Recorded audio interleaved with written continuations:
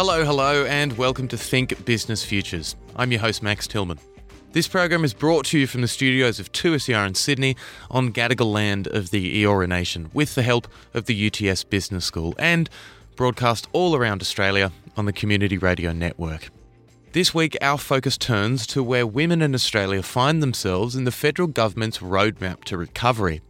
Criticism has already been levelled at the government's $240 million Women's Economic Security Funding package that aims to support a return to the workforce for many, greater opportunities in STEM industries, and channels for female entrepreneurs and startups. It's a mere fraction of the spending over the last few months, but how little is too little to help women who have been disproportionately affected by the pandemic? To discuss this, I'm joined today by Catherine O'Regan, Executive Director of the Sydney Business Chamber, and Dr. Alice Klettner, Senior Lecturer at the University of Technology Sydney's Business School. Thank you very much for joining us.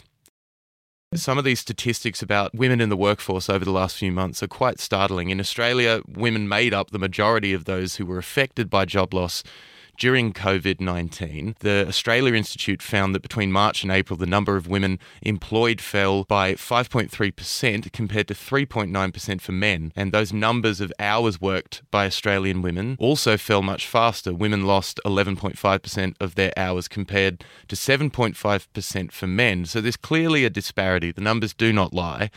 Now, the government announced $240 million in measures and programs to support female workplace participation under the Women's Economic Security Statement. Last week, we had UTS academic Nicole Sutton on, and she raised the fact that of the $507 billion, including $257 billion in direct economic support from the federal government since the pandemic started, that $240 million, it's a fraction entirely. Alice, if you'd like to start, you've taken a look through this particular item.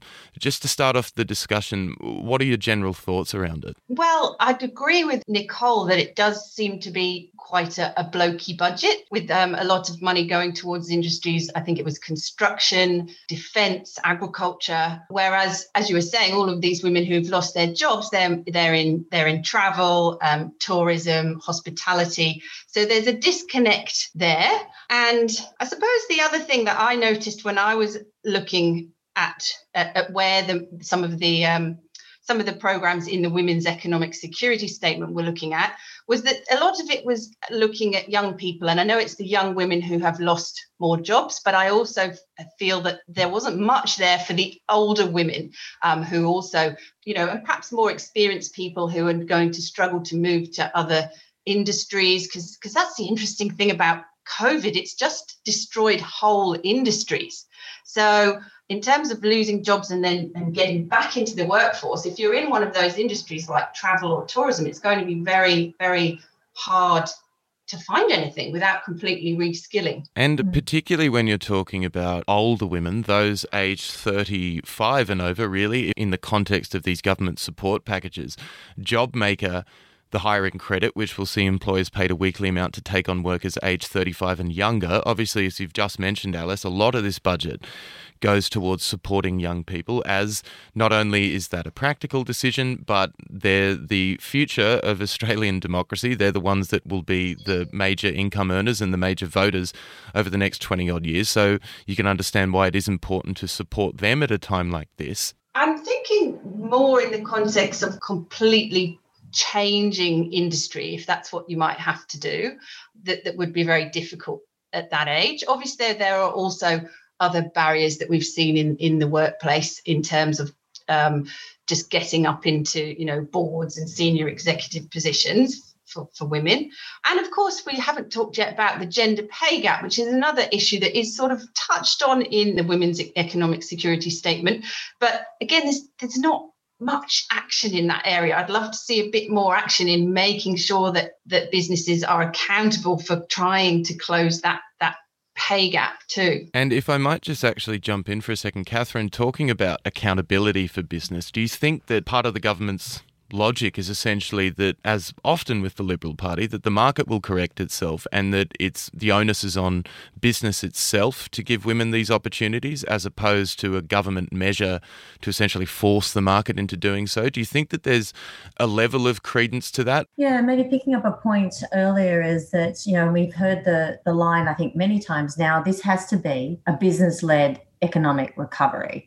And so, those levers that the federal government is trying to pull is how do we facilitate, how do we enable businesses to recover and do better, not just in the short term, but over the long term. So you can see that the government's put sort of both hands on the wheel saying, right, the government can stimulate and have some initiatives, but it's also got to reach into its own balance sheet and its own funds to really drive that stimulus, which I think, as we were saying just at the preface of this discussion, is so the idea of surplus and deficit has to definitely be parked while we really sort of supercharge those levers to get a business-led recovery. It then does beg the question, does rising the tide, which I think has been the approach here, to say all will benefit irrespective of gender. So there is, I think, some value in doing that. But where I think the commentary has centred then is, well, wait a minute, there has been some adverse and imbalance with the impact of men versus women, and so special, more targeted measures need to be in place. So I think there's definitely, like a typical coalition government budget, let's get business to do the work. We'll give them the levers. We'll give them opportunities to accelerate depreciation, to write off. We'll start to think about how business can thrive and can recover. But that's looking at across the board measures rather than targeted and specific ones for women. And as you've highlighted there, is that so there are sectors, there are industries where women have been not just impacted through hospitality and tourism, but conversely also working in the front line, whether that's aged care or nursing. So those areas definitely I do think need some further attention at both the state and the federal government level. One of the budget's big items is, once again, personal income tax relief. The government is delivering an additional $17.8 billion in personal income tax relief, and that's including an additional $12.5 billion over the next 12 months. So around 11 million Australians will see a tax cut in 2020-2021. Is it fair to argue, as many have, that tax cuts are not gender exclusive and that women will benefit just as much as men? Do you think that that's a fair argument to make, obviously in light of the fact that only $240 million otherwise has been devoted specifically to women? Yeah, look, I think there's definitely, how do we get people to have the confidence and the capacity to spend and more money in the pocket? And we know women are often the decision makers in households about the spending. So that, I think, is definitely a valuable approach. It doesn't, as Paula just emphasised, it doesn't necessarily mean that there's always gender equity in pay. So again, there may be an element of disproportionality as to who's going to have more money in their pocket. The household might, but it still might be that the male in the household is the dominant income earner. But if there's capacity for both to spend, then more opportunities can be eventuated for everybody, including women. I think there's some policy levers around superannuation and some policy levers around gender pay gap that definitely still need to be addressed. So the spending measures, the increase in confidence, the income tax measures can over time benefit women and start putting a bit more of a level playing field in place. And Alice, do you have anything to add to that? Yes, I think there's so many factors, aren't there? So, of course, income tax cuts are great, but are they an incentive to women to participate in the workforce? Well, Not always, no, because, well, A, do women have jobs at the moment? Because if you don't have a job, you don't have an income, and you're not going to be too interested in income tax cuts. So there's that end of the scale. But also, and this is where we get into things like childcare, don't we? Because if childcare is the biggest thing coming out of your income, then again, the income tax cuts are just not significant, or at least in my own experience, they would not be significant, because childcare can be such a large portion of your income. So yes, I think I agree that it's good, but there are other issues. And of course the superannuation we talked about, and I think that's a major thing. And I was glad to see at least some thinking around that in the economic security statement, but I think there needs to be more done in that area as well. Superannuation has been a big topic of interest over the pandemic, and obviously we covered it ourselves on the program, particularly during the period where a lot of Australians were taking out money from their super fund, particularly those under the age of 35. Do you think that it has more adversely affected women, in the sense that more younger women are taking money out of their supers because maybe they don't see a light at the end of the tunnel in terms of employment coming out of the pandemic? Do you think that any of these budget measures would have potentially injected a bit of optimism to a lot of, not necessarily young women, but that is a demographic that's been very adversely affected? I'm happy to jump in there and say, look, I worry about women at all ages when it comes to superannuation, and we're not necessarily encouraging women to contribute to their super, even though that financial independence is so important later in their life and their career, whether they choose to stay in one or not. And I kind of feel that what we've got here is some really critical things around that age group of 35, though, because that's often, whether you're thinking about family, or you may have a young family, so you're not contributing to your super. And likewise, you don't necessarily, if you're in necessarily have had in the COVID environment, the job security. So you've got this double whammy. So drawing on your super, which is going to have less funds there than a male of the same age, is really putting you at a further disadvantage when it comes to drawing on your superannuation proper. And I can just, if we can, encourage women not to do that if they can avoid it as possible, because that will enable such greater financial security and independence, impacting them significantly later on. So we've got to address this superannuation issue now for that age group, and for the age groups that will come through who are, whether they're studying at university or at earlier stages in their career. And you did mention childcare earlier in the discussion. I think it's particularly interesting given that many people have argued there's a lack of concrete support for childcare services. And despite obviously calls from the sector itself and the opposition to extend or increase support for childcare over the pandemic, there is no new funding in the budget, except obviously for providers in Victoria who will be receiving $315 million. So we've obviously spoken about the fact that it does appear to be a missed opportunity to help return mums and carers in general to the workforce. What are some of the greater costs? You mentioned the idea that superannuation will become an issue. Paid parental leave was a big topic. The government have obviously changed their paid parental leave plans and legislation, but still resisted calls to include superannuation payments as part of that scheme.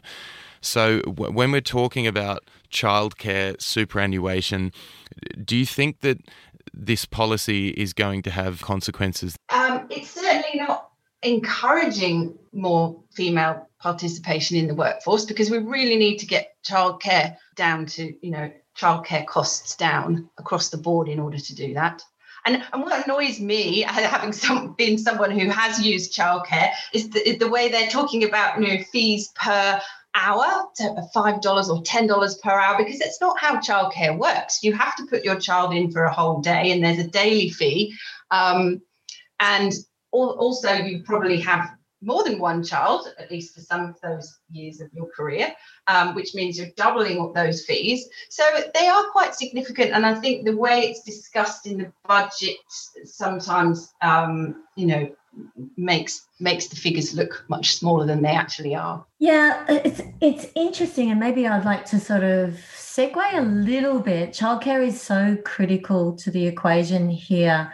And I'm kind of hoping, though, that the whole idea of flexible work hours, as we've seen more and more employers and employees thinking that the way that they work and where they work can now be quite different. And if that can help solve some of this, how do I balance my family responsibilities with my income? I'm not saying this is an excuse not to fund childcare at all. I'm very much a supporter of that. But if there's a way that we can have more flexible workplaces that eases the burden, and so whoever is the primary carer, which we know is mostly women, don't have to make a choice between work and family, they can do both, then I would like to see a greater acceptance of what's wrong with someone coming into the office 3 days a week at midday, so someone else can do the early morning shift with family, and then they work later at night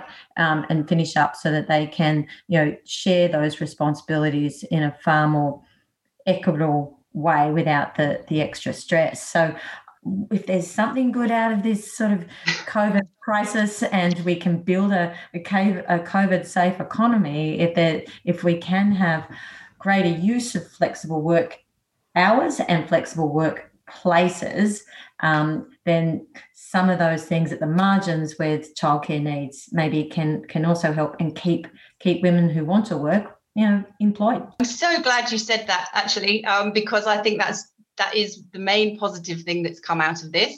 And it's not just allowing women to be more flexible, it's allowing men to be more flexible, because that then frees up the women. And I think it's making that flexible work for all people who would like it the norm, I guess, and continuing the positive things that have occurred during the pandemic in that sense, because I think that can make a big difference.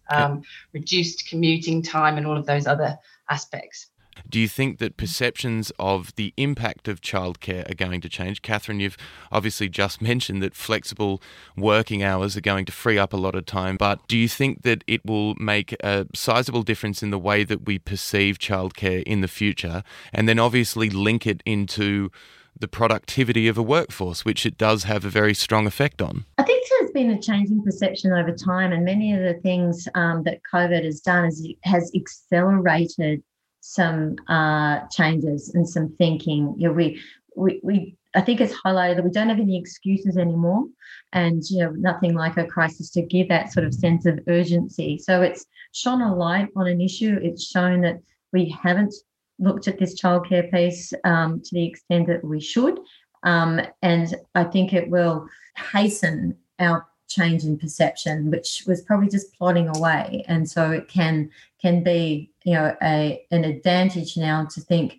how can we work differently? How can we organise our work and home lives differently? And how can we accelerate some of those things, some of those changes to enable things to be more equitable? So I'm answering your question saying it will change, and sooner rather than later. That's my hope. Particularly interesting, actually. Last time we had both yourself and Alice on the show, we were talking about the lack of women in leadership roles in business, and I think it's particularly interesting. $47 million over 4 years to increase grants for the Women's Leadership and Development Program, so it includes funding specifically for courses encouraging education for girls on entrepreneurship and business. As a business leader yourself, do you find that these programs are effective? I'm sure probably over your career you've seen a few government directives trying to get women into the workforce, trying to break those glass ceilings and have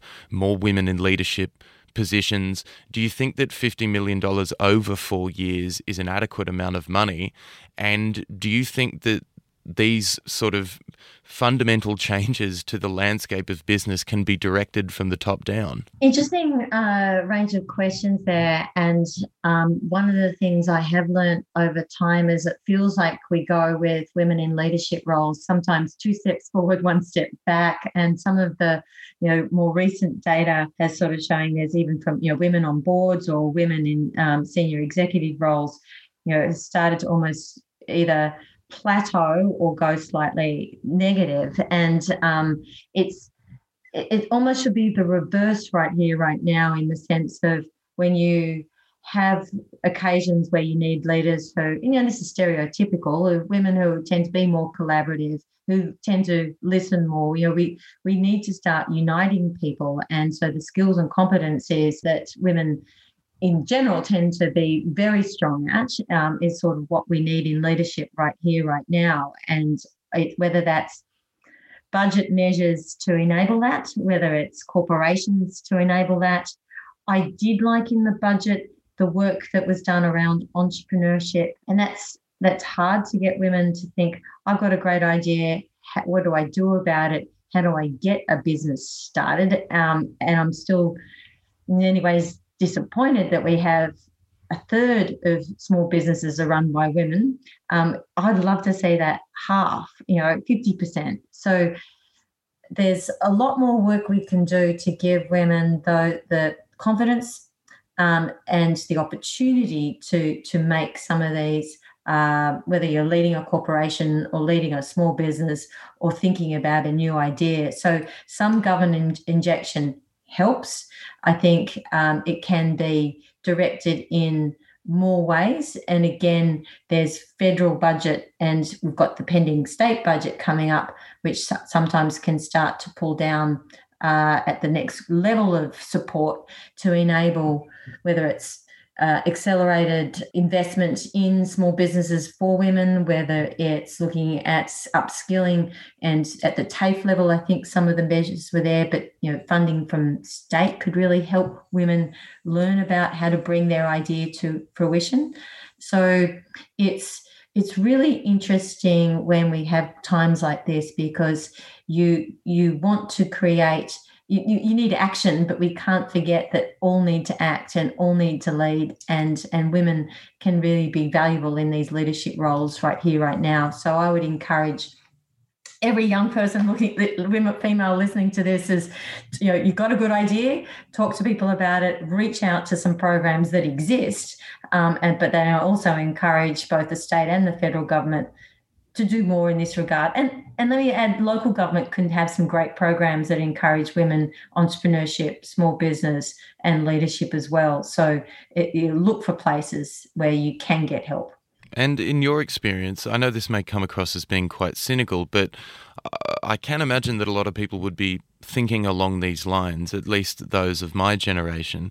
Can money realistically erode cultural barriers, and can a $50 million injection over 4 years make a genuine difference in visibility for women in leadership roles? Do you think that obviously the money will establish channels to allow young women to find their niche, find their career, and then I can imagine the rest of that is up to them and their own abilities as a professional. But when you're also talking about that $40 million going towards co-funded grants for women-founded startups, and you were mentioning the fact that, is it difficult for a young woman who has this fantastic idea to take that next step?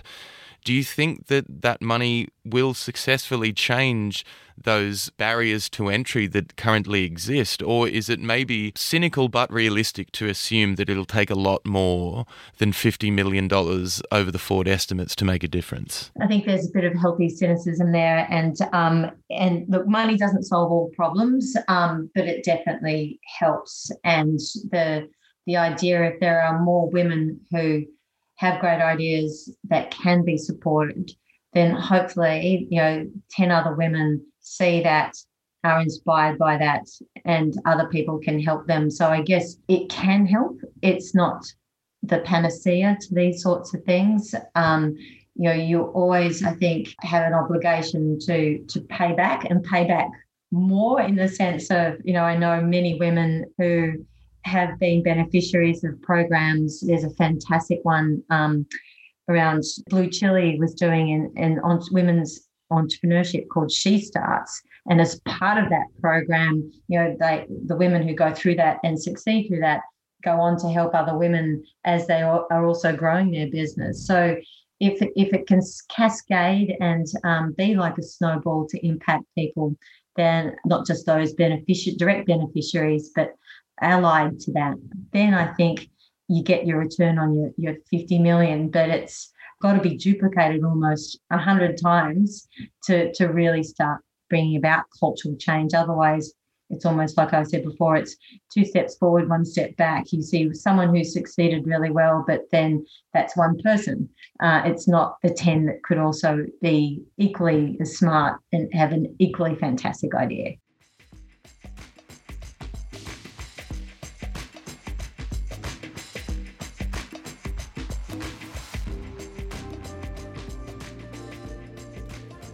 Well, that's about it for today's show. In the words of Kiwi-born modernist writer Catherine Mansfield, I must say I hate money, but it's the lack of it that I hate the most. Wise words indeed. Thank you to our guests, Catherine O'Regan and Alice Klettner. I've been your host, Max Tillman. Until next week.